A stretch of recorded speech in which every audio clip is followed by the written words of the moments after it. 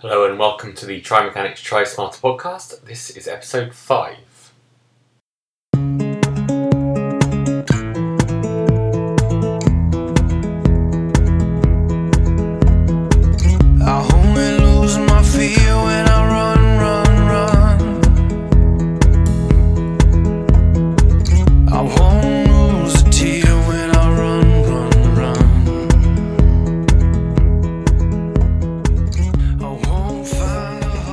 Hello and welcome back to the Try Mechanics Try Smarter podcast. This is a very short bonus episode I just wanted to throw in. Just obviously continuing the theme of the nutritional side of things. I've been getting a lot of questions regarding the smoothie recipe, or the chunky as I like to call it, that I tend to have on a daily basis. I've mentioned it a few times on a few other podcasts. And I just wanted to quickly take about 10 minutes to just go over what's actually in it and why those things are in it. Every ingredient in the smoothie, or the chunky, is chosen, and the reason it's a chunky is also not by kind of default. There's a reason for that too. So firstly, why is it a chunky, not a smoothie? The primary reason it's a chunky, not a smoothie, is related to satiety. So the sensation that you feel full and that you don't feel like you need to eat. Often when we create a smoothie and make it completely liquidized, we are turning it obviously essentially into a liquid version of those calories. Now the issue with that is that our body senses the difference between liquids and solids very differently, related to things like the filling of the stomach, also how quickly the stomach is emptying and the hormone effect on that. The issue obviously if you make a solid meal, or what should be a solid meal, purely into liquid, that you could be taking a huge amount of energy, amount of calories. So my smoothie or chunky is often in the region of between 500 and 1,000 calories, but your body doesn't really sense it as that.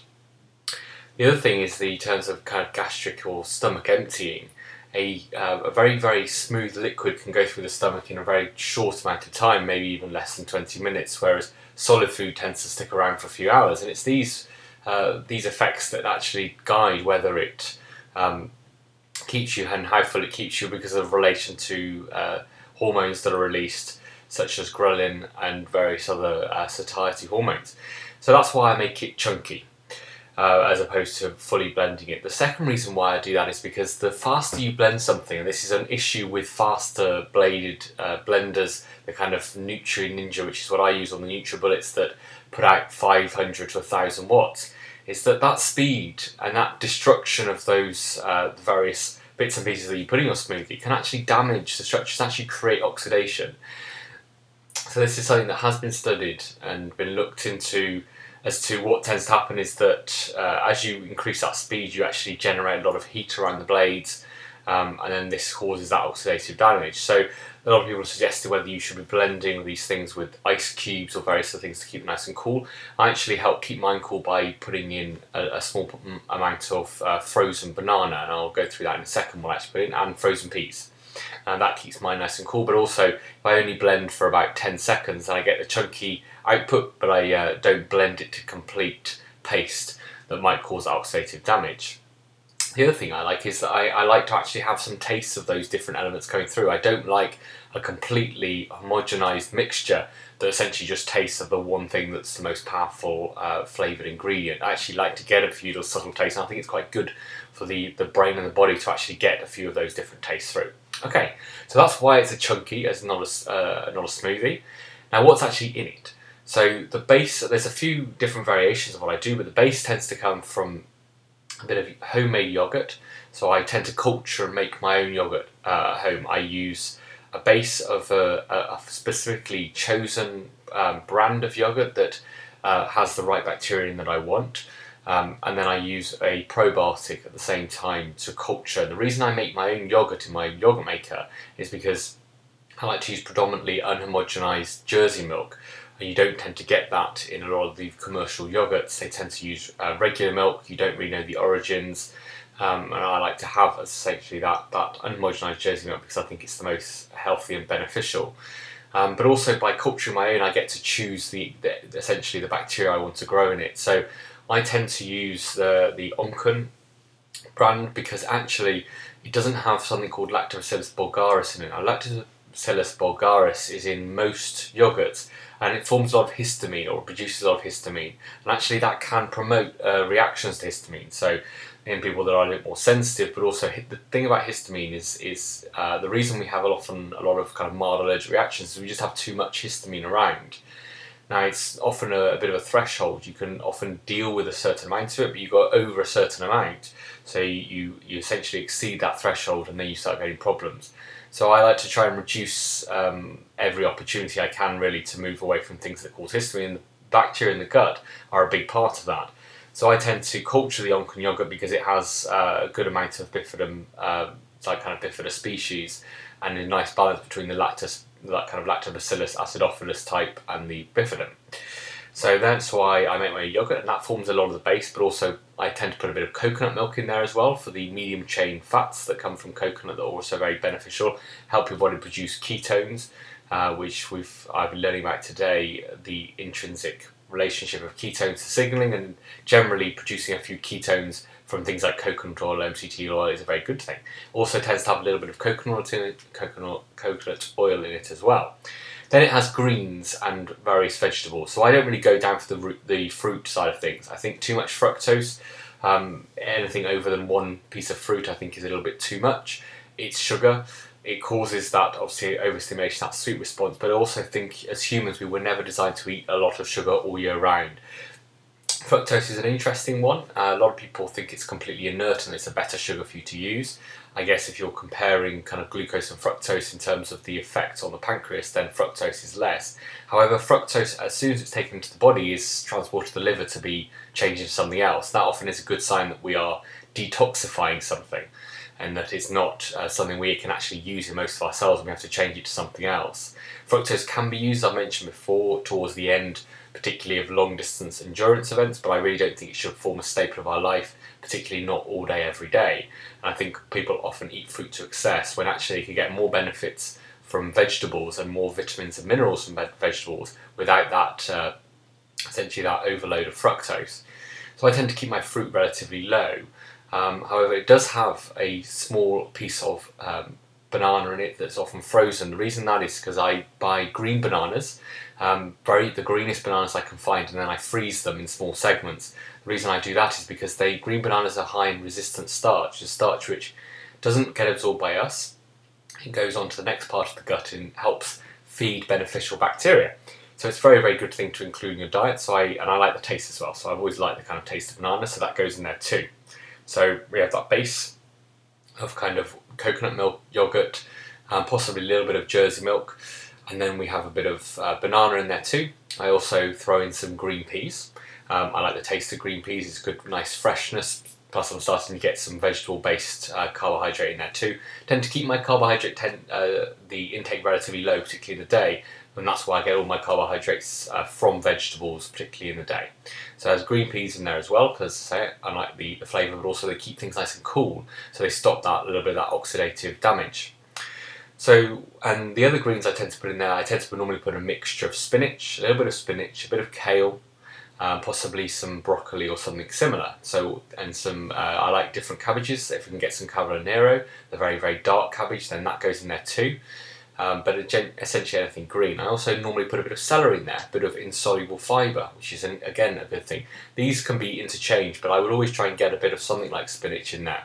I tend to steam my spinach and kale before I put them in, because that helps make them a bit more available for the body to break down, but also reduces some of the blocking things that are in those green vegetables that can actually block uptake of minerals. With that in mind, there's also a small amount, half a calcium tablet that I put in there. Very small amount of calcium. It's not designed for me to absorb, because I've almost enough, well, I definitely have enough calcium in my diet through a bit of dairy, through a bit of bone broth and various other things that you tend to get calcium through. So I don't actually need the calcium, but I do it because what it does is it actually helps bind some of those, what they're called phthalates, in those green vegetables, and that means that they don't then block uptake of other minerals that I might take through with the smoothie. So that's the kind of green side of things. I often put a little bit, today's one had a little bit of beetroot in it sometimes, a little bit of semi-cooked beetroot. Normally a carrot gets chucked in there as well, again getting a bit of those carbohydrates from the vegetables. And generally pretty much any vegetable will get thrown in there. anything depending on what's in the fridge. So I like to get a good range of different colours. Sometimes a kind of red pepper might get thrown in there, sometimes a bit of tomatoes and various other vegetables. And again, I like to really err on the side of vegetables. Now one of the other major things in there is an avocado. An avocado is a fantastic thing. It's as close as you can get really to a superfood. It has a lot of monounsaturated fats. It's fantastic for balancing hormones. It's something that is really quite interesting, is that actually they've started giving out avocados at IVF clinics in the States because they found that it seemed to improve IVF success rate. And this could simply be because of the monounsaturated fats in there are very available, and they're very good. They form part of the building blocks of our hormones, particularly our sex hormones, so our testosterone, estrogen, and various other sex hormones. So avocado is a fantastic thing to get in there every day. The problem with an avocado is I often find that they only have a day or two when they're optimally ripe to eat on things like salads. And I buy a lot of the small packets of avocados, so you buy a kind of pack of 5 or 6 in the kind of bumper pack. And these small avocados seem to be even more susceptible to that. So I put them in smoothies because in a smoothie it doesn't matter too much if they're not perfectly ripe. So that goes in there as well. I tend to put sometimes a few nuts and seeds in there. I like to have a couple of Brazil nuts in there to give a bit of selenium. Brazil nuts mostly are from Bolivia now, so they don't have as much selenium in as they could do or they used to when they came from Brazil, but they still have a little bit in there, so that's good. So I'm putting a few Brazil nuts in there, sometimes a few other nuts, sometimes a little bit of cashew nuts or some almonds as well. A little bit of fibre coming through that. Again, nuts and seeds are quite good sources of various vitamins and minerals like magnesium and various other vitamins such as, say, magnesium, zinc. So they're very good at bringing in a bit of those in, but it's a very natural way as opposed to taking a supplement. So they normally go in there too. Again, it's starting to think of there are some essentials to this, but there's some bits and pieces that depends on what I've got kicking around. So I have a few of those nuts and seeds thrown in. Then I get onto the spices. Now, I'm a big proponent of using anti-inflammatory spices as much as you possibly can. So I tend to cook with a lot of tumeric, a lot of cinnamon, a lot of ginger, as my kind of base spices for a lot of dishes we have, because they're very anti-inflammatory, they're very good for the gut. They help dampen down the direct inflammation in the gut, but they also absorbed and help keep our kind of systemic inflammation under control. And that's an issue with a lot of diseases, that kind of systemic inflammation. So each smoothie has about a teaspoon to a tablespoon of Ceylon cinnamon. That's quite important. If you're buying cinnamon, make sure it's Ceylon. It's worth paying extra and getting proper Ceylon cinnamon simply because most cinnamon, regular cinnamon, is actually cassia, not cinnamon. Cassia actually has a toxin in it, which is generally okay in low doses, but in high doses, in terms of having a teaspoon and tablespoon a day, it can actually accumulate and can cause damage to the liver. So it's definitely worth getting hold of real Ceylon cinnamon. So real cinnamon is Ceylon cinnamon, and getting hold of a few bags of that is relatively cheap if you buy it online, and it's definitely worth having. So a bit of cinnamon goes in there. Cinnamon also improves blood sugar control, which is obviously quite important. So a bit of cinnamon in there, let's say ginger again, and turmeric, they tend to form that mix. Also a little bit of cocoa powder as well. Cocoa powder is a fantastic antioxidant, so that'll go in there. I also sometimes put a bit of raw cacao powder in there as well if I've got some kicking around. The other thing that goes in there is chia seeds. Again, great source of both protein and various other plant-based omega-3 acids. They're not fantastic for the essentially the animal-based ones. They're actually the ones we tend to need. So I tend to have a fish oil supplement. Obviously, not really throwing that in there because I don't think it would taste very nice. I tend to put a little bit of supplementation there. At the moment, I'm using a few adaptogenic herbs. So that's something you can try. Things like ashwagandha, rhodiola, and ginseng are quite popular, and that boosts a little bit of boost of energy. It also has some green tea in there too. So I'm a fan of green tea in terms of what it can offer, but I'm not a particularly big fan of the taste. So I tend to put green tea in there just to form part of that base, the kind of liquid base. But I also tend to throw in the leaves too. The other thing that going there at the moment is a bit of holy basil. Holy basil leaves, again, a very potent adaptogen and helps regulate the adrenal essentially function and various things like cortisol levels. So those that's starting to form the base. Protein sources in there tends to be eggs and whey protein or pea protein. I tend to prefer using a bit of pea protein, particularly early in the day, because whey protein causes a big insulin response, which is something I do try to avoid earlier on in the day. Now, eggs. The key thing about eggs is I put them in there semi-cooked. So what I do is I very slowly fry them so that they don't crisp up and burn, but so that the white cooks and the egg yolk isn't cooked. because that means you get the benefits from the egg yolk, things like the cholesterol not being damaged. When you overcook an egg yolk, when it's fully cooked, the cholesterol is oxidised and actually quite damaging. So it's best to have your egg yolks pretty much uncooked. Okay, all the vitamins and minerals and things in there that you want are more available. But the egg whites, actually, if you don't cook egg whites, they can actually they're not only not very available in terms of a protein source, but they can actually block other proteins, and particularly proteins in the egg yolk. So it's good to cook the whites. So I gently cook the eggs, so the whites cooked, and then they go in there too. The other protein source, let's say, tends to be either a bit of whey protein powder, because whey protein is very high in certain amino acids that are very beneficial for muscle building, but also for cognitive function and various other aspects as well. So I think a good whey protein is a good thing to put in there. But again, what I'm trying to do is I'm trying to make it up to about 30 to 40 grams of protein, which is about optimal for switching on the essentially rebuilding kind of process within the body, but not overdoing the amount of protein that's in there. Again, you've got to remember that you're going to be eating this probably relatively quickly, so you don't want huge amounts of protein going in one big go unless you've just done a big kind of heavy weight session, and particularly if you're an endurance athlete, that may not be the right thing. So those are that tends to be the kind of protein sources, along with a bit of the yolk from the yogurt and a bit from possibly a bit of milk and other little bits and pieces that tend to go in there. So that tends to form the main kind of bulk of the things that I tend to put in there. That you get a good range of fats, you've got a good range of proteins, and a little bit of carbohydrate. Now, if you're having a bit more carbohydrate, you can put a few oats in there.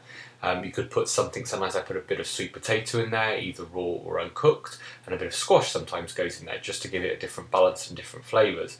But that tends to cause, or that's the basics behind that smoothie. That's the basics behind all the bits and pieces that are in there, and they tend to form the kind of adjunct to my diet, in that gives me a good overall spectrum of those bits and pieces. And then later on in the day, I'll eat things like salads and lean proteins to gain the other parts of my diet as well.